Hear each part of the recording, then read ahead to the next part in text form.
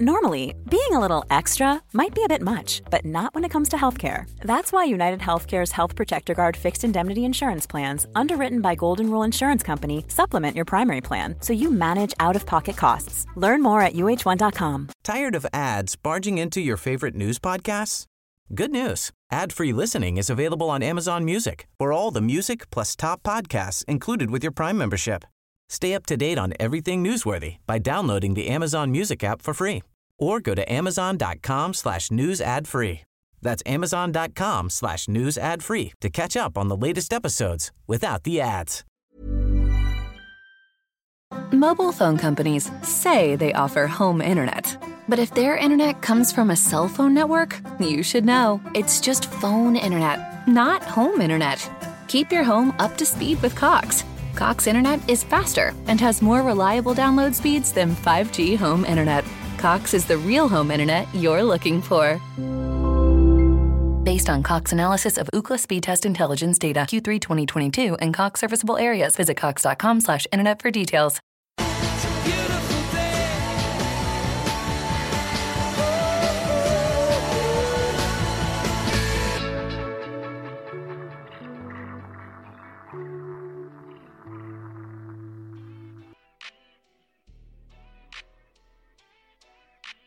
As soon as it hit back of the net, it was everything that you dream of.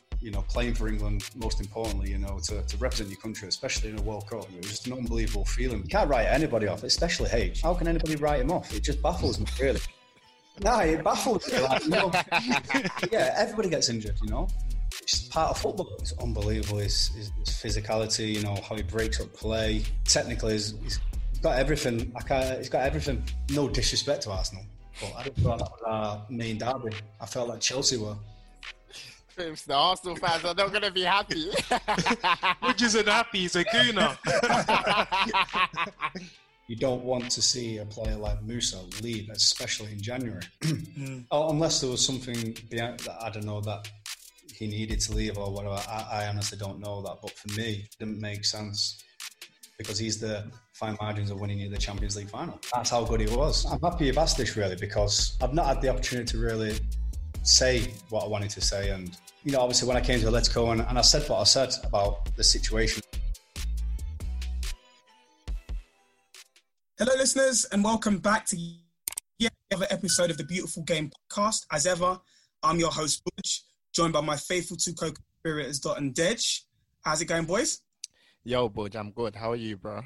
Very, very well indeed, man. Looking forward and excited to do this interview. How about you, Dej?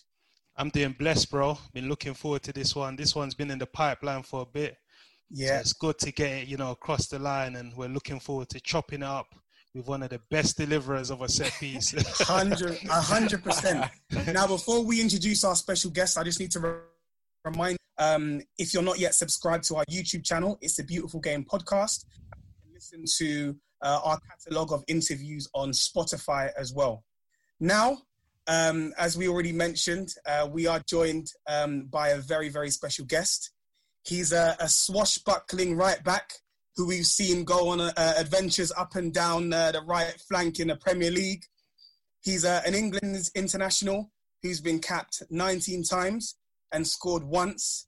I'm sure we'll all remember that moment that he captured the imagination of the nation and dared us to believe that the World Cup was coming home early on in that semi-final against Croatia back in 2018.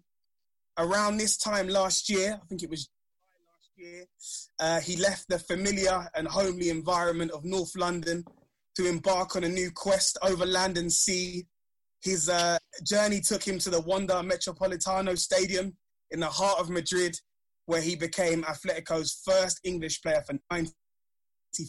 Ladies and gents, without further ado, we welcome Kieran Trippier to the platform. Welcome, bro. Thank you. Good to be here, finally. 100%. Edge, kick things off. Yeah, thank you very much, Kieran, for coming to the platform. We feel it's probably very important to start off with some action that took place in the midweek at the Etihad Stadium involving, two of your former clubs, Burnley. We saw a right-wing banner fly over the stadium which as a black man, I'm not surprised because we've seen the Black Lives Matter movement try to get hijacked on a few occasions during this period. But as a former employee of the club, former teammate, someone which you joined Burnley on loan with, he came out and he dealt with it like a proper captain. He spoke out, condemned the movement, disassociated himself with any of those sorts of behavior. And thankfully, we've seen someone get prosecuted. Jake Heppel, a 24-year-old, he's been processed and arrested. So what was your thoughts on the overall incident that took place at the Etihad? Yeah, I feel it's unacceptable. From playing for Burnley for I think just under 5 years, it's just not what the club's about.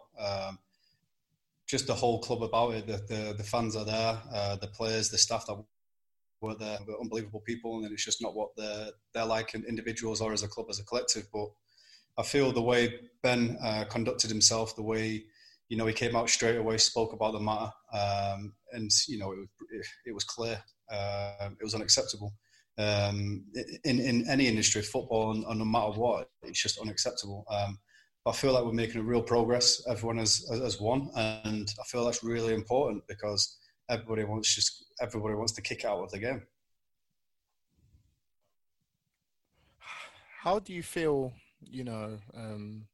Ben Mee handled the situation? Because again, the reporter, I think it was Patrick Davison, asked him, to talk about the game, and he said, "You know what? I've got bigger things to talk about here." So what does that show about, Ben Mee's character? No, like I said, I was with Ben at Man City from I was like 9-year-old. I grew up with Ben, and he's always been the captain from the youth age all the way to the reserves, and now obviously the Burnley captain. And he was a great person on and off the field. He's a real leader, and it's no surprise to me that's why he is the captain now at Burnley. But yeah, he's a great person to have in the dressing room. He's always there for somebody to speak to. He's always there for you on and off the field, and I've got huge respect for him, and I'm guessing now everybody does for the way he handled the situation after the game at Man City, because obviously it wasn't the result that they wanted. And like he said, the very first words, he's got a bigger thing to speak about, and I feel like that was very important, and I thought he handled it himself very well. Yeah, we've seen the Black Lives Matter movement take hold of the world, obviously since the George Floyd murder by the policeman. Obviously, you're playing in Spain now. Has there been any sort of campaigns from the La Liga to maybe try to administer change across society? Yeah, I think so. I've seen a few things. I think it's, you see in Italy now, you see, I think it was Lukaku. He came out, and you see numerous incidents that has happened in Spain, in Italy, and I feel the Black Lives Matter campaign now is making a huge progress. And you don't want to, like, for instance, I was with England playing against Montenegro, or no, it was maybe Bulgaria. Okay, Bulgaria. And that's the first real time I've experienced anything like racism in the game, and it was horrendous. But I thought we handled that perfectly. As players, we stopped the game, we talked, and we knew going into the game that we might come across these incidents. And as a team, we all stuck together, stuck by each other as teammates, and we wanted to, punish them on the field.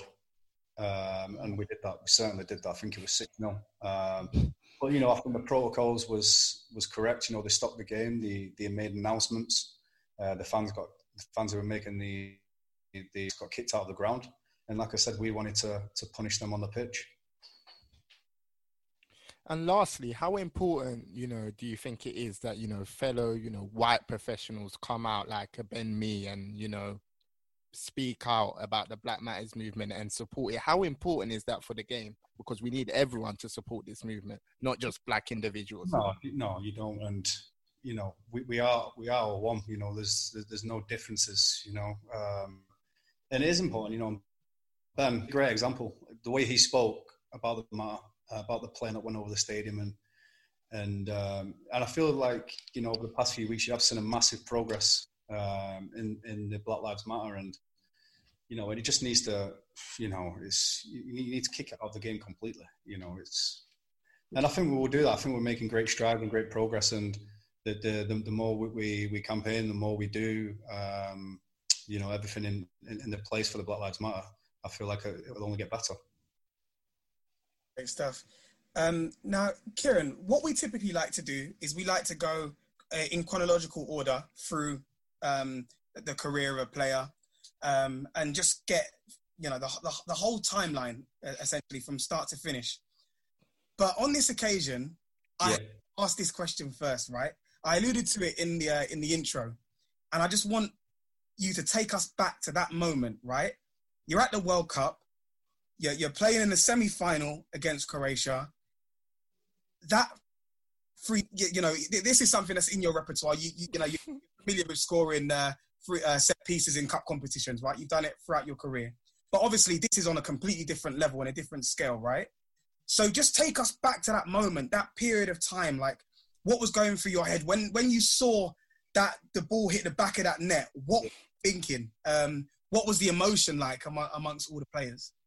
Well, to be fair, obviously Youngie was a great set piece taker as well. You got obviously Trent.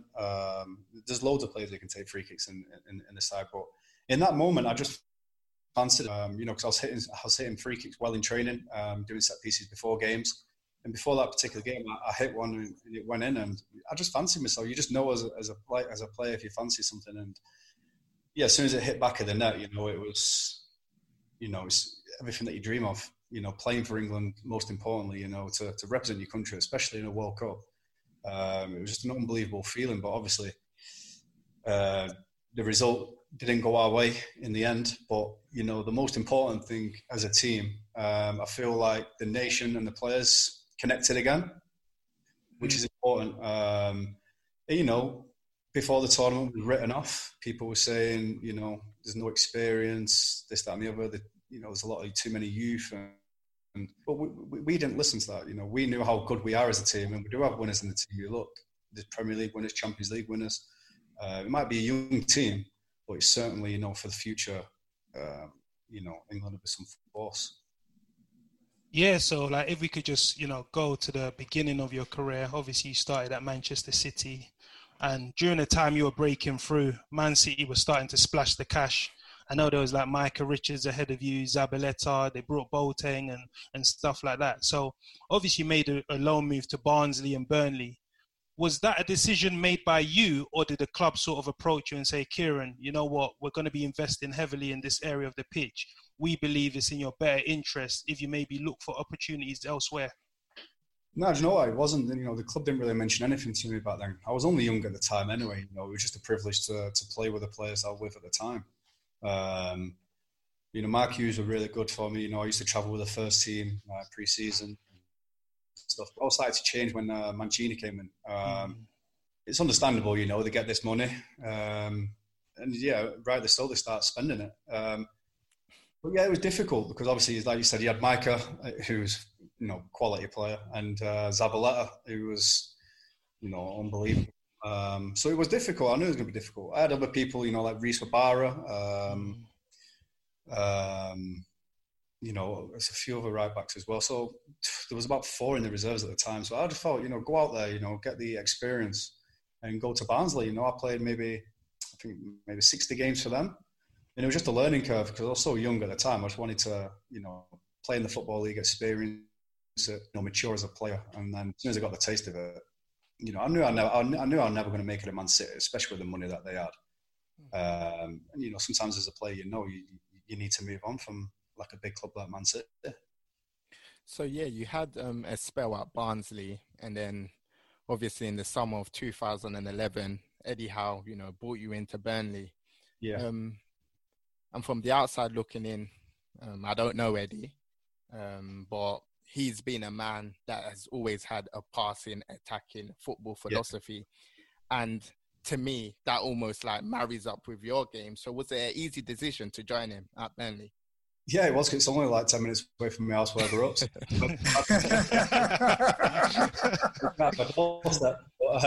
No, like I said, I had the taste of the Championship.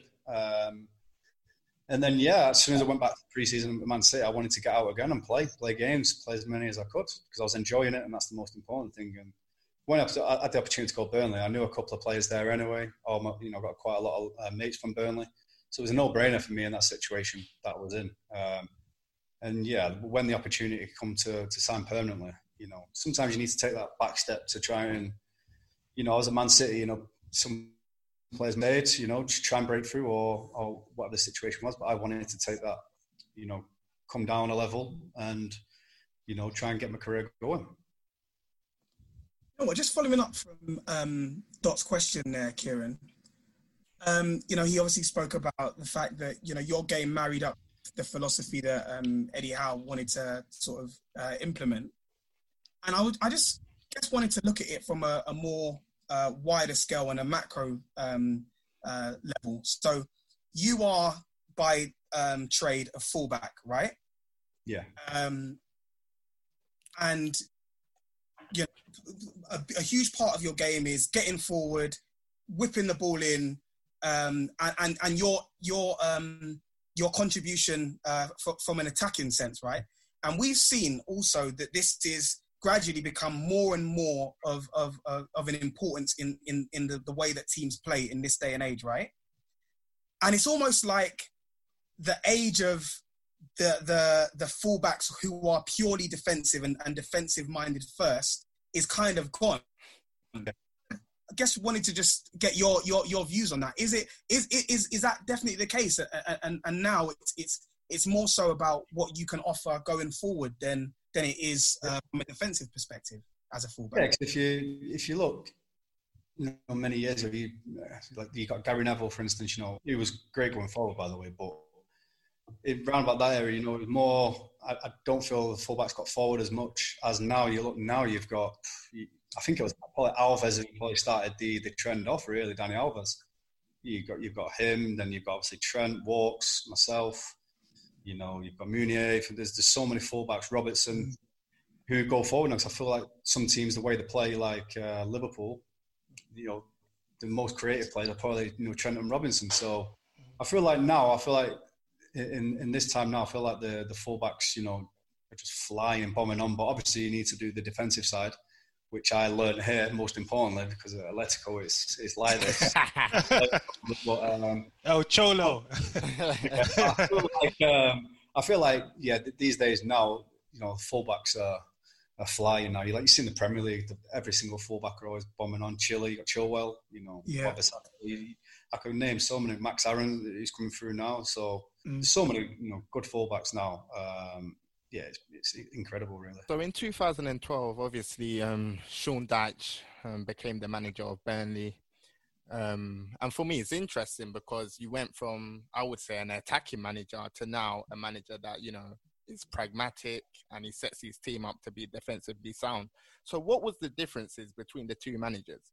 Well, like you said before, the way Eddie Howe play, you know, he likes to play out from the back, and sometimes when you do this, you can cause your own problems. And, you know, we were scoring 4 or 5 goals, but conceding 3 at the same time. And, you know what I mean? And sometimes the games were 4-4. And I think Sean Dyche, when he arrived, like, no disrespect to Eddie Howe, but I feel like he really, you know, sorted that out.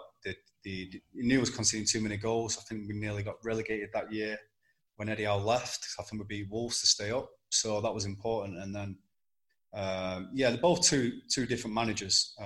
Sean Dyche has got a great philosophy of what he's built at the club now for them. I think it's nearly 8 years now. So, but, you know, Sean Dyche does play attacking football, but, you know, they keep their unit hard to beat, like everybody knows. But yeah, I did like playing Eddie Howe's style as well, you know, because obviously he gave me the license to go forward as much as I could. Yeah, there's obviously rumours now surrounding Sean Dyche's future. Apparently, there's been rows between him and Mike Garlick. How important is it for Burnley to keep hold of Sean Dyche? Because, in my opinion, this is one of the best England managers, in my opinion. I think he can make that next step up to European honours. So what's your view on the whole situation regarding Sean Dyche? Well, he's been there 8 years now, and I think the 5 years I was there, he had never had one argument with the chairman. So I think, you know, one argument in 8 years is not too bad. So, no, but, you know, the gaffer there is, you know, like I said, from what he's built, got him into the Europa League. You know, you look at the net spend compared to all the Premier League, even there's to Villa, who got promoted. It's no way near. And I feel like it with the funds he's had, and I think he's done an unbelievable job to keep him in the Premier League now. I think it's 4 years on the bounce. Like the year we got promoted to the Premier League, I think we only spent like 600,000. You know, we got some free signings and we got promoted. So, you know, he's done an unbelievable job there, and he deserves all the credit. But the situation with him and Mike Garlick, I honestly don't know. I speak to him on a regular basis, but we don't talk about stuff like that. It's just general chat, really. But no, I feel like the media are probably blowing it up as what it actually is. You know, obviously, you see people with the contract situations there, but you know, is you know, experienced enough to deal with these situations when they come. And you know, from getting beat 6-0 against City, and then all this rumours coming out, and to bounce back like they did against Watford and win 1-0, it just shows the character of himself and the team.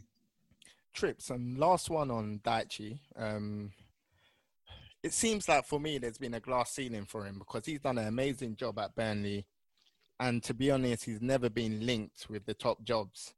And I recall him, you know, coming out quite a while back saying that if I told my players to run around the training pitch 4 times, I'll get called a dinosaur. But if it's a Jurgen Klopp, they'll be called a genius. Why do you think Dyche hasn't had, you know, opportunities at the very, very top level? I'm not too sure. I feel like they deserve it. You know, I feel like what he's done there and what he's shown he can do. You know, I feel like he can manage at the top, but it's just luck, waiting at the right time, what's available. I couldn't tell you. But with these top clubs, you know, they probably look for someone who's managed at the highest level. So sometimes it can be difficult, especially for English managers. You know, you look at what Job Wilder's done as well. Chris Wilder, unbelievable. You know, Eddie Howe as well, like I said. And, you know, it's difficult for me to really comment on that because for me, I think no disrespect to Burnley because I love the club, you know. I think he can go all the way to the top, but it's timing. Obviously, what's available, what's not available. There's loads of things that can get in the way. Now, obviously, looking back at your time at Burnley, Kieran, it was largely a successful one. You were ever present in that team. You were named in the Championship PFA Team of the Year 2 consecutive seasons. You obviously secured promotion in 2014 with them as well. And then a year later, you're getting signed by Spurs. Yeah.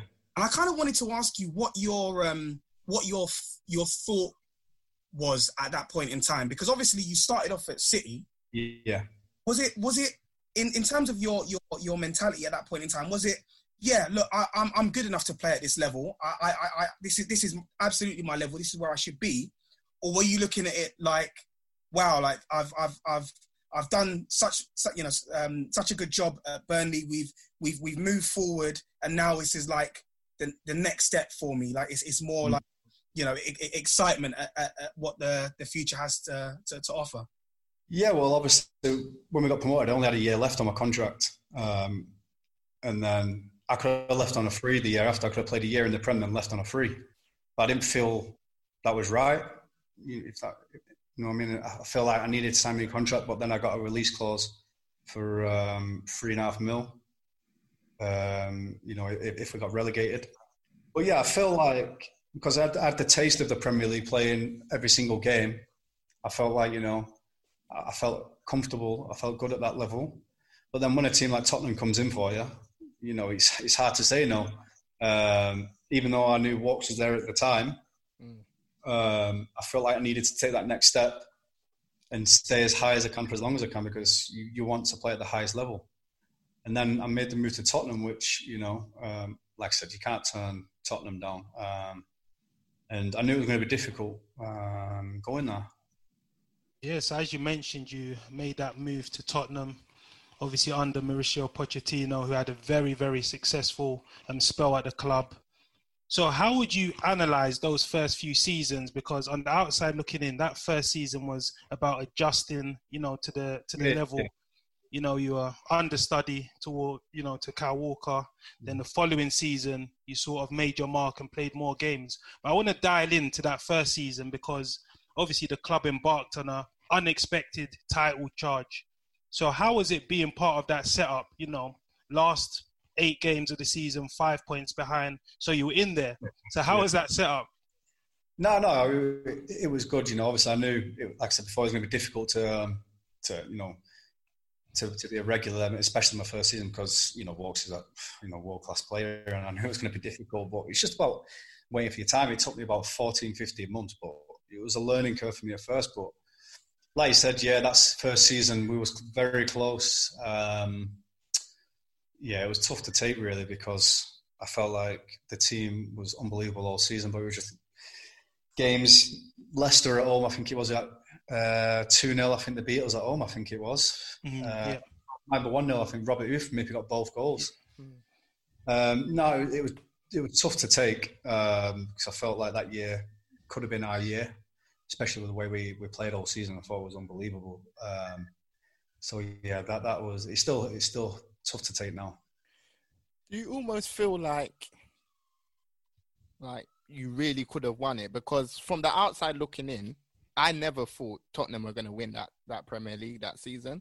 Did you ever feel like, you know what, this is ours to lose? No, we didn't feel like we always believed, going into every game, because of White Hart Lane, it was a fortress then. Difficult for teams to come and play there, and we felt strong, we felt good, going into every single game, and we weren't getting ahead of ourselves. But you've always got to believe you can win something, and we did.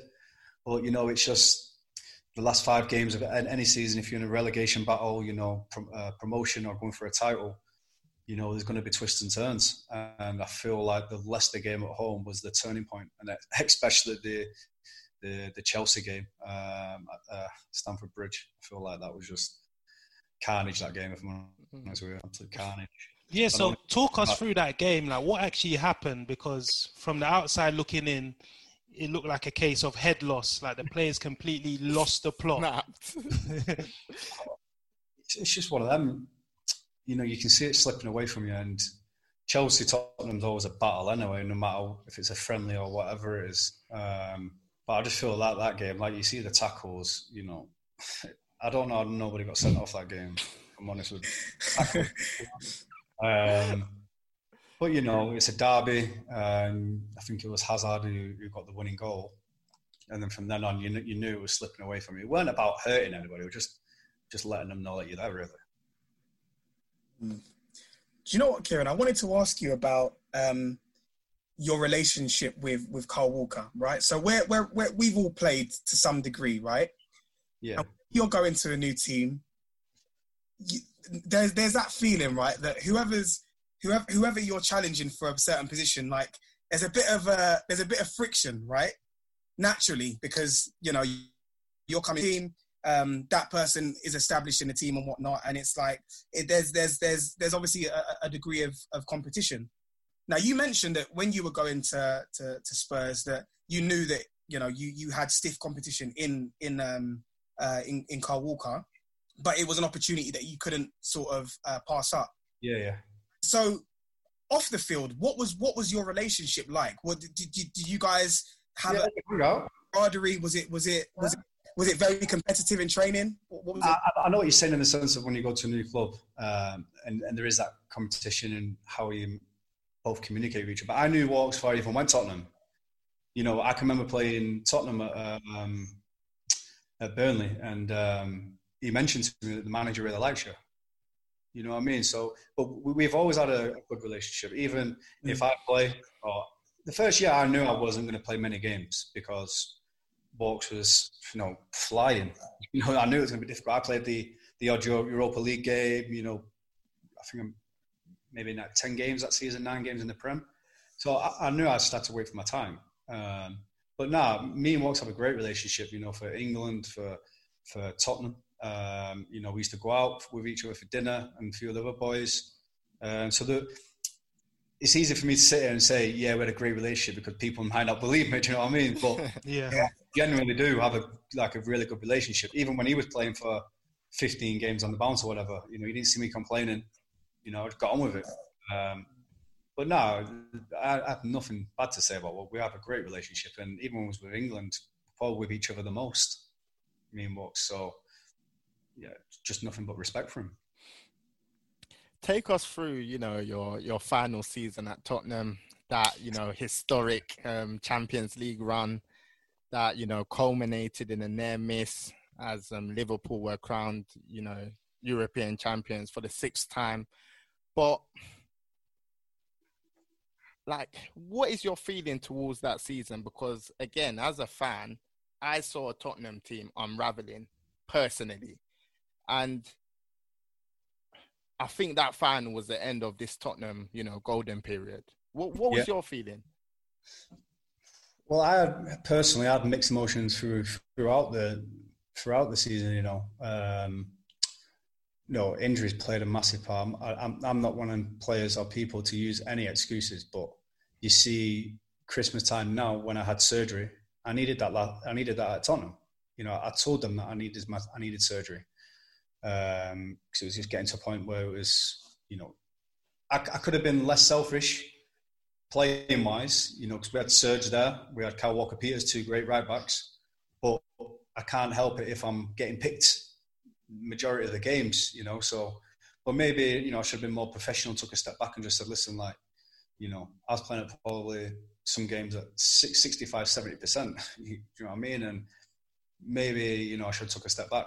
If it happened now, I definitely would. But because of such big games, you've got your Cities away, Champions League, you've got Ajax in the Champions League, whoever. You want to play in these games, but looking back now, I probably suffered more after, through playing, when I should have took a step back. But yeah, your ups and downs, like I said, as a footballer, you hear all kinds of stuff in football, rumours, maybe, your time's coming to an end 4 months before, but, things happened. I heard a lot of stuff, and, maybe I knew deep down that my time was maybe, time for a change. But for me personally, I feel like, selling Moussa Dembele, for me, and you can ask anybody who's played with him, is the best player I've ever played with. Wow. For me, he, you just can't replace him. You can't replace Dembele, and we sold him in, I think it was January. You don't know with his situation. I can't comment. Maybe he wanted to go. I'm not too sure. But I personally feel like if we kept him for that extra 5 months, whatever it was, and let him go on a free in the summer, we would have done a lot better. Especially, I think we would have won the final if he was playing. Did you guys ever believe that you were going to win the Champions League final? And how was the dressing room after the game? And not necessarily the players, but the coaching staff, Maurizio Pochettino, Jesus Perez, Miguel D'Agostino, and Antonio Jimenez. How was the staff? Were they like, you know what, we've missed out, but I've achieved my goals, or were they disappointed? No, obviously everybody were frustrated and disappointed, especially how the game started, which, the penalty incident, even to this day, me personally, I'm going to say it, but I don't think it was a penalty, because Sissoko can't do anything there. I think he's just pointing. He's not deliberately put his arm out. So I feel like that was very harsh. And it would have been a totally different game, which everyone can understand if they didn't score, if they didn't get that penalty. But no, we believed that we can win the final. We had individually, if you look on paper, we had a quality team. Moura back the hat-trick. We had Harry Kane who came back, who can score at any time in a game. Dele, I could go through the whole team. We always believed, but obviously frustrated that we didn't win it. The best team won on the day then, I guess. And we just had to move on quickly. Yeah, so I wanted to dial in to a few of your teammates. Obviously, Harry Kane, he's a man that's come under a lot of criticism lately. People are saying that he's hit a physical plateau, and we're not going to see any better of Harry Kane. Being a teammate of his, what do you make of that criticism? And do you still think there's much more in his arsenal that can take his game to the next level? Because we've seen him have, nasty ankle injuries. He just recently come back from a grade 2 hamstring injury as well, which takes a lot physically out of you. And there was also reports saying that Mauricio Pochettino was telling Harry to run less, to lessen his workload.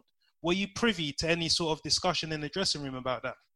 No, I wasn't. Not at all. But it does, knowing that people are saying that about H, because, I'll give you a great example. People saying about his injuries and this, that, and the other, but A prime example, Danny Ings, who I used to play with at Southampton. I think he's had 4 ACL injuries. Do you know what I mean? And you look at him now; it's flying. So you can't write anybody off, especially H. How can anybody write him off? It just baffles me, really. No, it baffles me. Like, people saying, yeah, everybody gets injured, you know. It's part of football. Yeah. But it's just, you know, media and that, it's just laughable that anybody can write H off. No matter, he can play at 50% and still score goals. Do you know what I mean? He's the best finisher I've seen. Probably, yeah, him and Jermaine Defoe in training. But, no, H is unbelievable. He's the best pro I've ever come across. You know, doesn't drink, top professional on and off the field, does everything right. He'll score goals no matter where he is. So I have no concern about what people say about him. He's a top pro. Yeah, so Kieran, I wanted to maybe talk a bit about your departure from the club. There were sort of like mixed messages. When you left, obviously I think you felt a bit aggrieved against, obviously, Daniel Levy and Mauricio Pochettino. And hearing from Pochettino, he says you knocked on the door, asking to leave. So what actually happened in that situation, and what's your relationship with Pochettino like now? No, like I said, I've not really spoken to him since I left Tottenham, but, you know, I've got a lot to thank him for. You know, I've never once badmouthed him. I just told how it was, you know. Tottenham can say, or whoever what they want to say, but yeah, I did knock on his door and I said, I have an opportunity to go to Atletico Madrid. If I'm part of your plans, then I'll stay. He didn't give me a yes and he didn't give me a no in his office.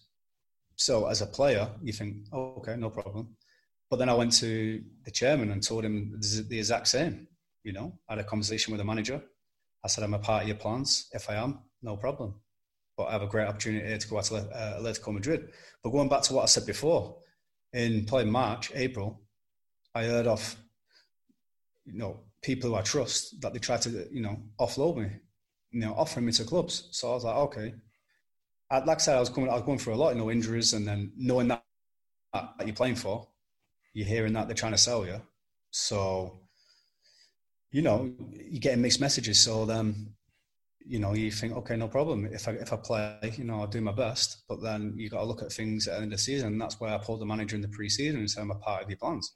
And he didn't give me a yeah, he didn't give me a no. Basically, I always said, if you need any help, then I'll help you. So that's the truth. Do you feel sort of disrespected in any way? Because when I speak to a lot of Tottenham fans, they sort of say, you know what, we could do with Trippier, right? I remember maybe your last season, off the back of a World Cup, you know, it's physically and mentally draining. Maybe there were some performances that you might have done better. I remember against Manchester City at Wembley, people were saying, you know, Raheem Sterling, you know, beat you too easily and stuff like that. Yeah, so what do you make of that sort of criticism? No, you take it, you know. I'm, you know, I played a lot of games. I feel like I'm an experienced player now, and you know, it doesn't really bother me. You know, everybody's entitled to their own opinion. You know, fans, they pay all the money. If they want to criticize a player, they can criticize a player. But I know deep down, I know myself. You know, after every game, you know, I always speak to my brother because he comes to the games. You know, how did you think of that? You know what I mean? And he tells me you didn't play the best today. And I know at Man City away, Man City at home, possibly away. But there was numerous games last season, probably about 12, 15 games where I didn't play well. It's not like I weren't trying. I think a game against Liverpool as well, where I think Gary Neville. Yeah, home. Yeah. The 2-1 game, was it 2-1 game? Yeah.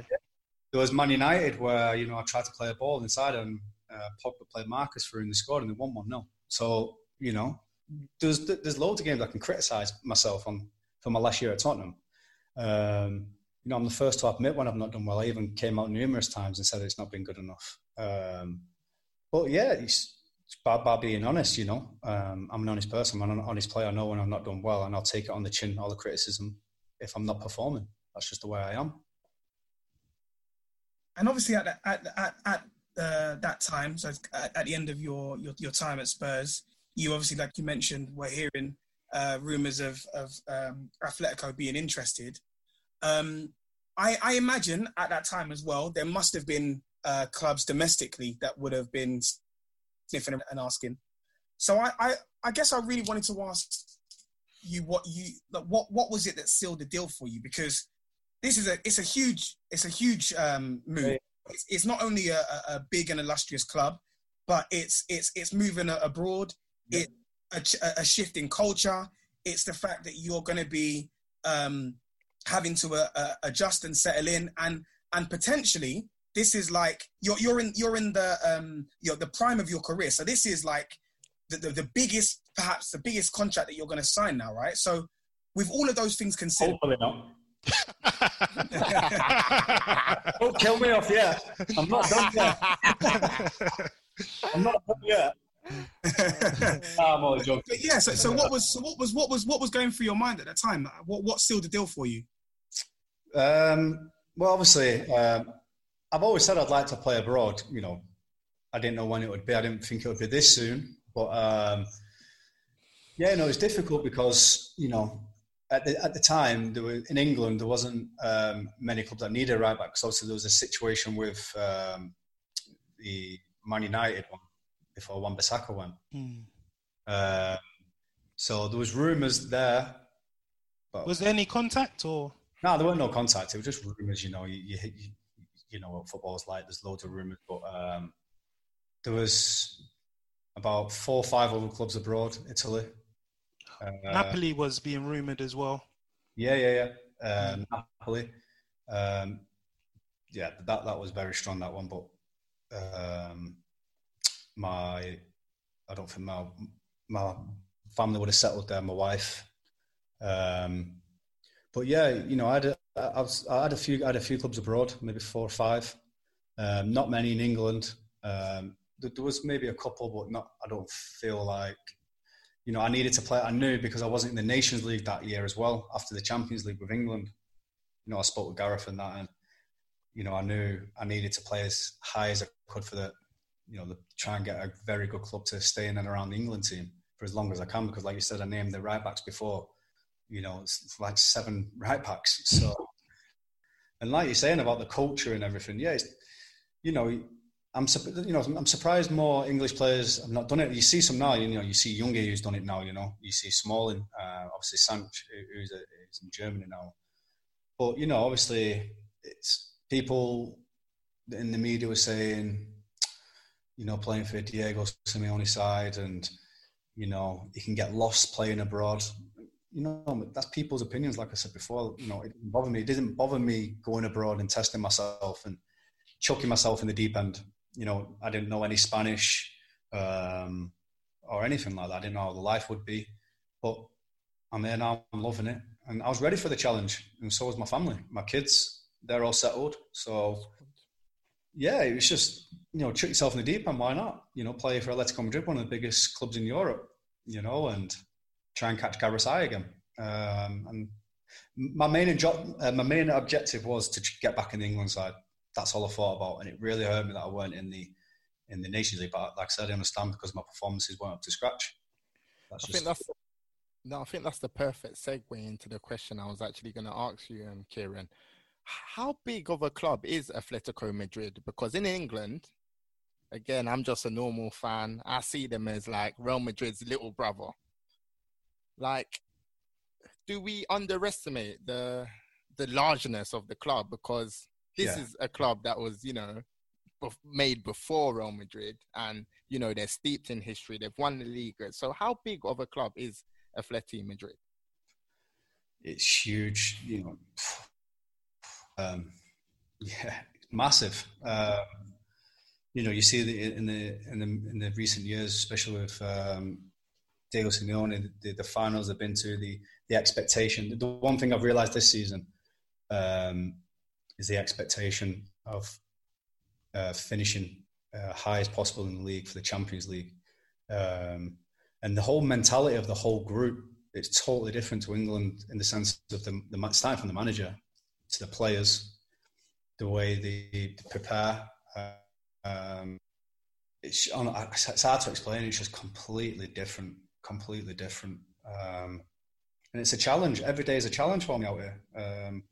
You know, obviously, people don't really think about things like, you know, even in meetings, you know, you don't really understand Spanish, and this is constant every single day, and it's just trying to adapt as quickly as possible. And, that's what I'm trying to do. Yeah, so I just wanted to dial into, El Cholo, Diego Simeone, and his assistant, Burgos as well. From the outside looking in, they're an intense lot, well-drilled, organised. Yeah. We see every single game. He's barking out instructions. Go there. Don't do this. Waving the crowd on, How is it like playing for Diego Simeone? Yeah. I thought Tottenham were brutal, the training sessions and stuff. Yeah. Okay. Took it to a whole new level. I thought I could come and relax in the sunshine, but no, none of that. None of that. Nah, but it's unbelievable, the manager and the demands he has in training. The way you see him on the touchline is exactly what he's like in training. And that's, honestly, there's no... He's not doing it for the cameras or anything like that. Even before games, he's always thinking. He's always just walking up and down for about 45 minutes, just walking up and down, no lie, just thinking. He takes everything in training, tactical, everything. But does he join in as well? Because he still looks lean, like he can play, He's big. He's big, he doesn't join in many of the sessions. But that's another reason why I came here. That's just how he is in training. His demands are so high of his players. If you're not training well, it makes you know you need to. You know what I mean? So this is going off what I was saying before. Why I came? Another reason why I came, because I knew I needed to improve on my defending. That's that was shown the last year I was at Spurs, and there's no better club manager to work under, and he improves me every single day, individually and as a group. And looking back, it would have been good maybe to come out here earlier if I had the opportunity. Wow. You know what, Kieran, you mentioned a bit earlier on that Moussa Dembele is the best player that you've played with, right? Go, yeah. What I wanted to ask is, how does one of your teammates currently stack up in terms of the best players or best midfielders that you've played with? And that is a certain Thomas Partey. What a player. Big player. What a player. Yeah. We all watch, we all read the transfer rumours and all of that sort of stuff. And of course, in recent weeks, he's been linked with a move away from the club. So I guess first and foremost, I wanted to ask, where he ranks and how good is he? And two, do you see him potentially, making a move over to the Premier League in the near future? Yeah, Thomas is. I've seen him play, obviously for Atletico, but I didn't realise, how good he is. It's unbelievable. His physicality, how he breaks up play. He's technically he's got everything. He's got everything. He ranks as one of the best midfielders I play with. But Moussa's Moussa. He's on a different planet, that guy. Even in trading, he's just in cruise control. Ask anybody who's played with him, they'll say Moussa Dembele. That's how good he was, honestly, frightening.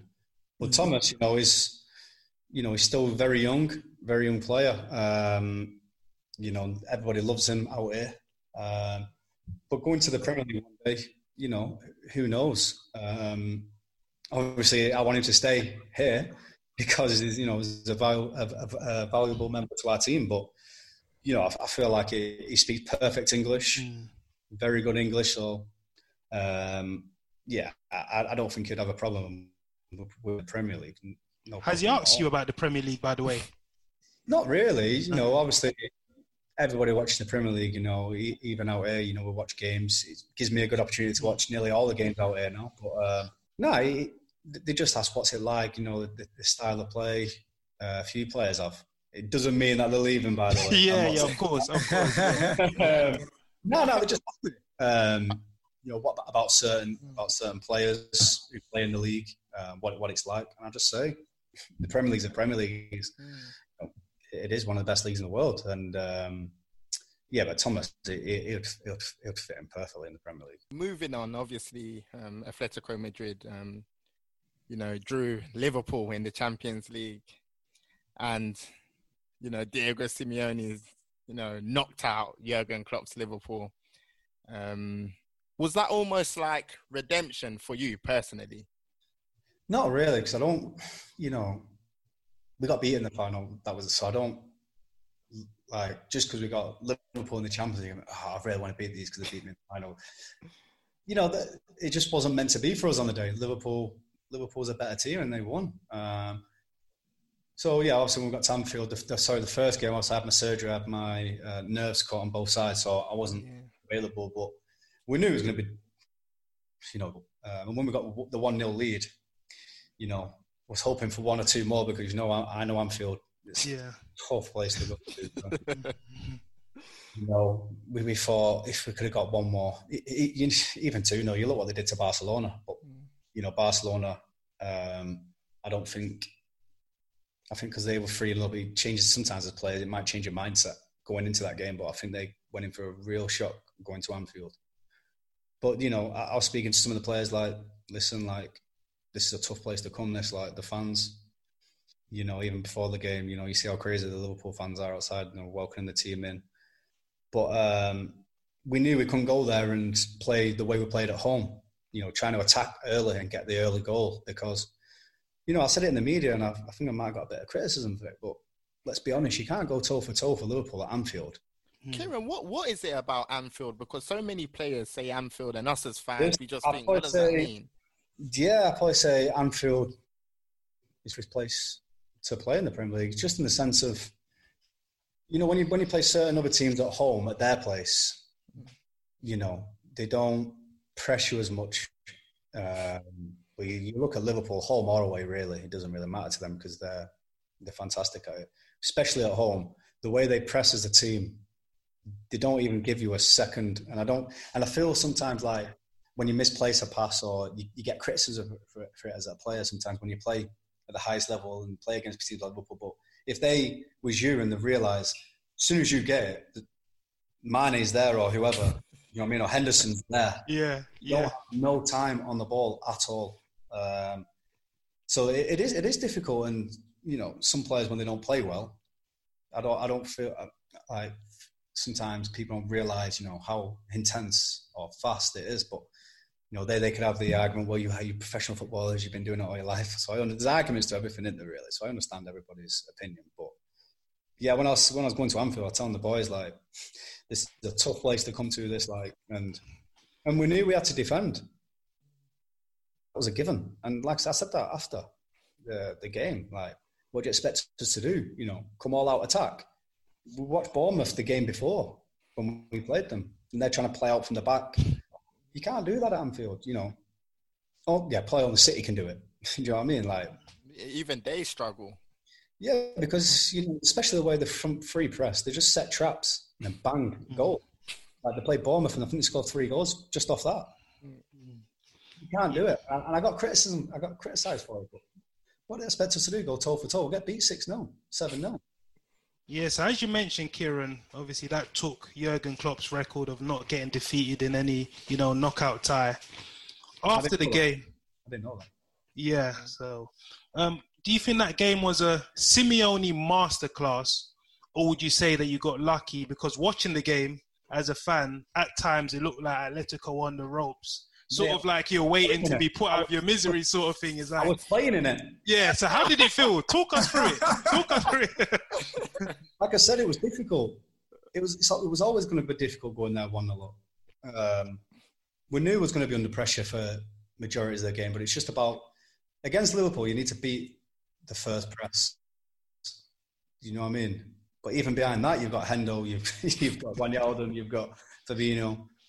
But yeah, it was difficult, but people were going on. Some commentators saying they don't see how there's a masterclass defending for 120 minutes. Yeah, okay. We counter-attacked 3 times and scored 3 goals. It's a football match. Mm-hmm. Again, there's different, types of ways to win a match. Do you know what? Because the way we played, some commentators are saying, well, yeah, they expect you to play the Man City way, the Liverpool way. Do you know what I mean? But teams don't have the players of David Silva and players like Kevin De Bruyne. And, you know what I mean? Like, not everybody can do it. Do you know what I mean? But we knew it was difficult. It was about keeping our shape, being composed at the right times, and being ready to take the opportunities, because you don't get many at Anfield. And luckily for us that night, we certainly took our chances. We won the game. That's how football's about, winning. Do you know what I mean? Like, it doesn't matter how you win sometimes. You need to scrape results out. And we did that. So we're not complaining. We knew it was going to be difficult. And we was defending. We was on the ropes for ages. You see how many, I think they had about 18 chances. But they didn't. The difference is you've got to put your chances away. We played 5 chances, scored 3. They had 18 and scored 2. There's fair play. I mean, it was going to be difficult, but today we had to do what we had to do, and that's what good sides do. And Atletico have done that over years and years. You know what, Kieran? Just following on from that, we of course recently have heard the news of the way that the Champions League is going to resume, and the different format that it's now going to take in that sort of knockout World Cup style format. Has that been confirmed now? To us, I've not really heard. I've heard that they're going to do something like this. Yeah, apparently it's going to take place in Portugal. Yeah. Okay. So yeah. I mean, I really just wanted to get your thoughts on that. Of course, it's not the it's not what where we're accustomed to and we're used to. It's a very different format. But of course, I mean, for the sake of having football back, and certainly in that kind of way, from a fan's perspective, it's amazing. But I mean, being involved in it, what are your thoughts? Yeah, it's after everything that's gone on. It's good to get football back, and you see how buzz have been. Even though the fans are not there, and it's not the same without fans, obviously. But it's good to have it back. But no, it's these are things that you've got to overcome when you're football. Anything can happen in football, and situations like this, it's understandable because of what's gone on. But I don't know how to take it really. I think is it one game in the quarters, one game in the semis. I think. Yeah. Mm-hmm. Yes. Yeah, it is what it is. It's challenges. You're always gonna have challenges in football, and it'll be different. But make no mistake, that you see the teams that are in it, all experienced, and we'll certainly be ready for it. Make no mistake about that. Whoever we get, and we're just looking forward to finishing off the season strongly, because it's been close this year. We've had a few results that not gone our way this season, and we just want to finish the season off strong and then get prepared for the Champions League. It's another good opportunity. Yeah, so how would you assess your season so far? Because usually we're used to seeing Atletico trying to break that stranglehold of Real Madrid and Barcelona. But this season, obviously Atletico have fallen short. You've struggled to really score goals. And obviously you brought in a player, João Felix Sequeira from Benfica. This boy is good. He's been touted as a potential Ballon d'Or winner. How good is he? And do you see him reaching that level where, let's say in the next 5 to 10 years, he'll be competing with Mbappe for Ballon d'Or titles? Yeah, this season I think we signed maybe I think it might be 7 players. So maybe like I don't want to say a rebuild, but they sold Griezmann, Rodri, Godin left, and big players over many years for Atletico. It's big characters. Leaving the team. So, this season was going to be challenging, coming from someone who was coming in, because there's so many players adapting to the new style of play. But, we've done our best in every single game. But obviously, I feel like next season will be the, where to judge, should we say, because we've all had a full season to play with each other. And, yeah, João is special talent. For how young he is, he's special, incredible. I think he'll reach the top. He's a grounded lad, you know. He's a very good lad, professional for such a young age. He's got all the talent in the world, and I believe he'll reach the very, very, very top, and he'll have a fantastic career. What a player! What a player! Trips, last one from me. How do you compare the Madrid derby to the North London derby? What's the bigger game? What's the better game? Well, I got.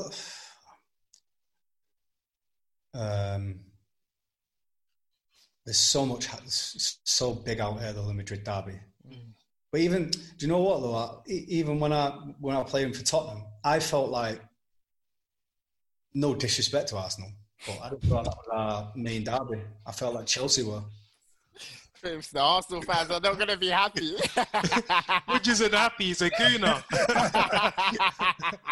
No, I just felt like, I don't know, just the emotion probably. And don't get me wrong, the Tottenham Arsenal's huge, obviously, to the fans because, you know, it is what it is with them. Don't get me wrong. But as a player, I meant, not as fans, I felt like a player. I felt like, for me, and I know for certainly for a few of the other players, probably the Chelsea game was a bigger game than the Everton game. But the Madrid derbies, the pressure, you know, before every single game, the president comes down and stuff, and you know, you don't see that in England. Just how family orientated it is in Spain is incredible. You know how they treated me, my wife, my children. You know, I have full respect to everybody associated with Atletico because they've made it just slot straight in there. It's been perfect. But that's great. Final one from me, Trips. Obviously, Tottenham are in this transition period under Jose Mourinho. He's been brought in to sort of turn Tottenham from the nearly men to winning titles, whether that be the Premier League, up Champions League. Do you think he's the man that will deliver it with the squad that he's got? Or do you think that Tottenham are too far behind the likes of Liverpool, Manchester City? No, but like I was saying, you look on paper, they've got a quality team, Tottenham. I feel like they brought the right manager in. He's a natural winner, isn't he? You know, you look at everywhere he's been, he's always won trophies. He's always found a way to win. So I feel like, he's a perfect manager, of course. But the players, you know, you got Dele Alli, you know, Harry Winks, who's an absolute baller as well. Frightening as well. You know, you got. What about Ndombele? What's your? I've not played with him, but obviously I've seen him play, and from what I hear, he's unbelievable as well. Like, supposedly he's frightening as well. But you look at the players that they've got. You've got quality players, but I just feel, for me, from the little fine margins of winning something is when we got, obviously when Musa left. That's my opinion. Wow. That's just my opinion. As a player, you don't want to see a player like Musa leave, especially in January. Unless there was something behind that, I don't know, that he needed to leave or whatever. I honestly don't know that. But for me, it didn't make sense because he's the fine margins of winning the Champions League final. That's how good he was. He could have 3 players around him giving the ball. That's you know, yeah. Like on the amount of, you know, respect that the players had for him, and to see a player like that leave in January when you're going through, you know, a difficult season, just for me personally, didn't make sense. And that's just my opinion, you know. But I don't want to speak on any of the other players' thoughts on that, but that's just my opinion. And I'm being honest, like, you know, as soon as he goes, it's like a bloody hell, you know, like sapped it out. You're like, you just lost Moussa Dembele. But that's just my opinion. But maybe they are, you know, it's a difficult period for them at the moment because I don't feel like with the team they deserve to be where they are. But obviously they've missed H for so long, and he's a natural goal scorer. Obviously Sonny with the military, I think he missed. Yeah. Obviously with the Olympics, but they've got a fantastic team, and you know, they'll all overcome. Like I said before, it's just about challenges. You know, you're going to go through periods like this, and they'll come out on the other end for sure. Probably make no mistake about that. They've got a fantastic team and an unbelievable manager. Kieran, final question. It's almost essentially going back to a question that Dej asked earlier. So when, you know, knowing the Spurs fans that we know, when we told them that we were gonna have a chat with you, unanimously the question was, ask him what happened, like, you know, why was the move so abrupt and so on. And so I guess we wanted to just end by asking you to share a message to all Spurs fans, because of course you were a fan favourite whilst you were at the and for all of those who felt that they didn't have any closure and they were really confused at the move, what would your final message be to them? Well, do you know what, like, when I left as well, so I'm happy you've asked this, really, because I've not had the opportunity to really say what I wanted to say. And, you know, obviously when I came to Atletico and I said what I said about the situation, some Spurs fans I feel, you know, misread what I said, or maybe I didn't really say it correctly. But, you know, I feel like they felt disrespected in a way a little bit. But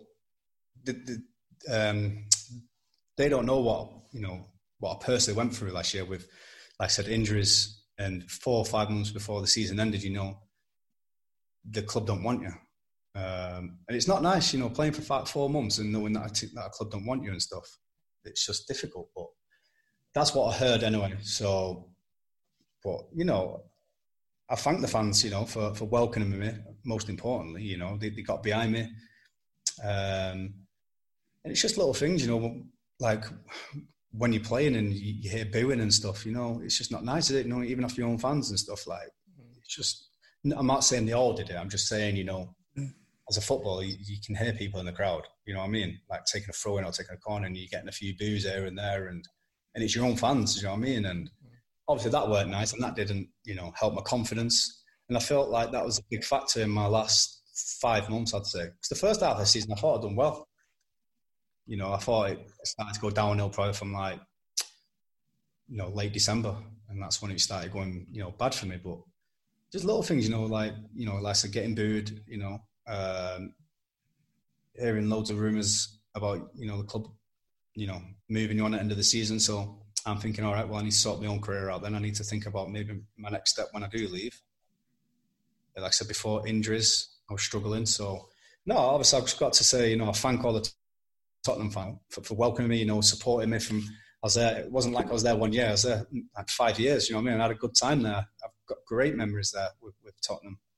But I just don't want the fans to feel like I disrespected them when I left with the comments that I made, because I was speaking the truth, do you know what I mean? And the, you know, to the fans why I did leave, you know, I went to the manager, I asked him, do you want me to stay?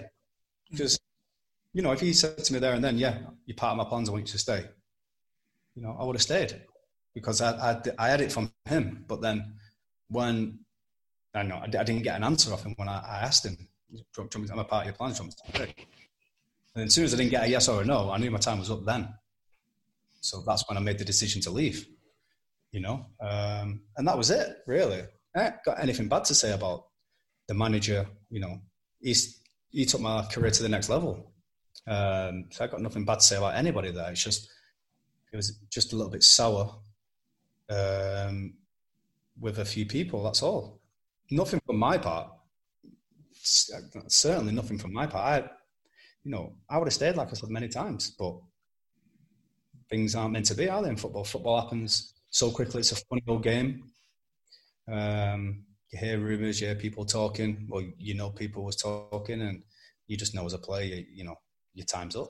But to the fans, nothing but respect to them. But I don't want them to feel disrespected with the comments that I made in pre-season when I was on tour in America. I was just speaking the truth. I'm not going to lie about, you know, something. I'm just going to speak the truth of what happened. And that was exactly what happened, what I've mentioned a few times on there. That's it. Trips, well said, bro. 100%, man. I think there's nothing more that we need to add to that. It's been an absolute pleasure. Do you know what I mean? And I feel like the fans felt disrespected, but no, certainly not from my mum. I'm going to disrespect them. Not at all.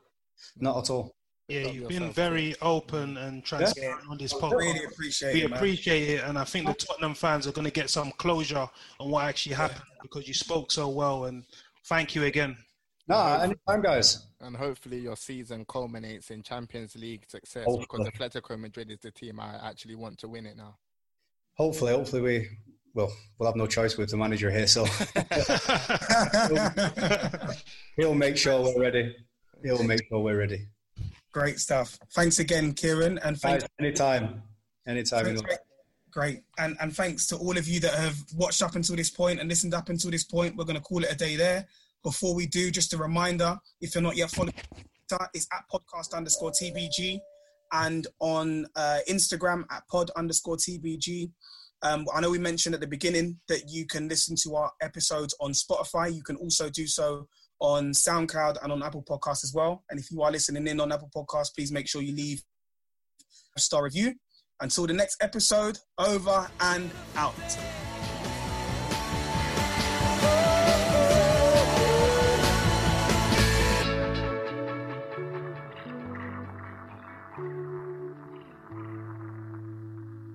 Mobile phone companies say they offer home internet.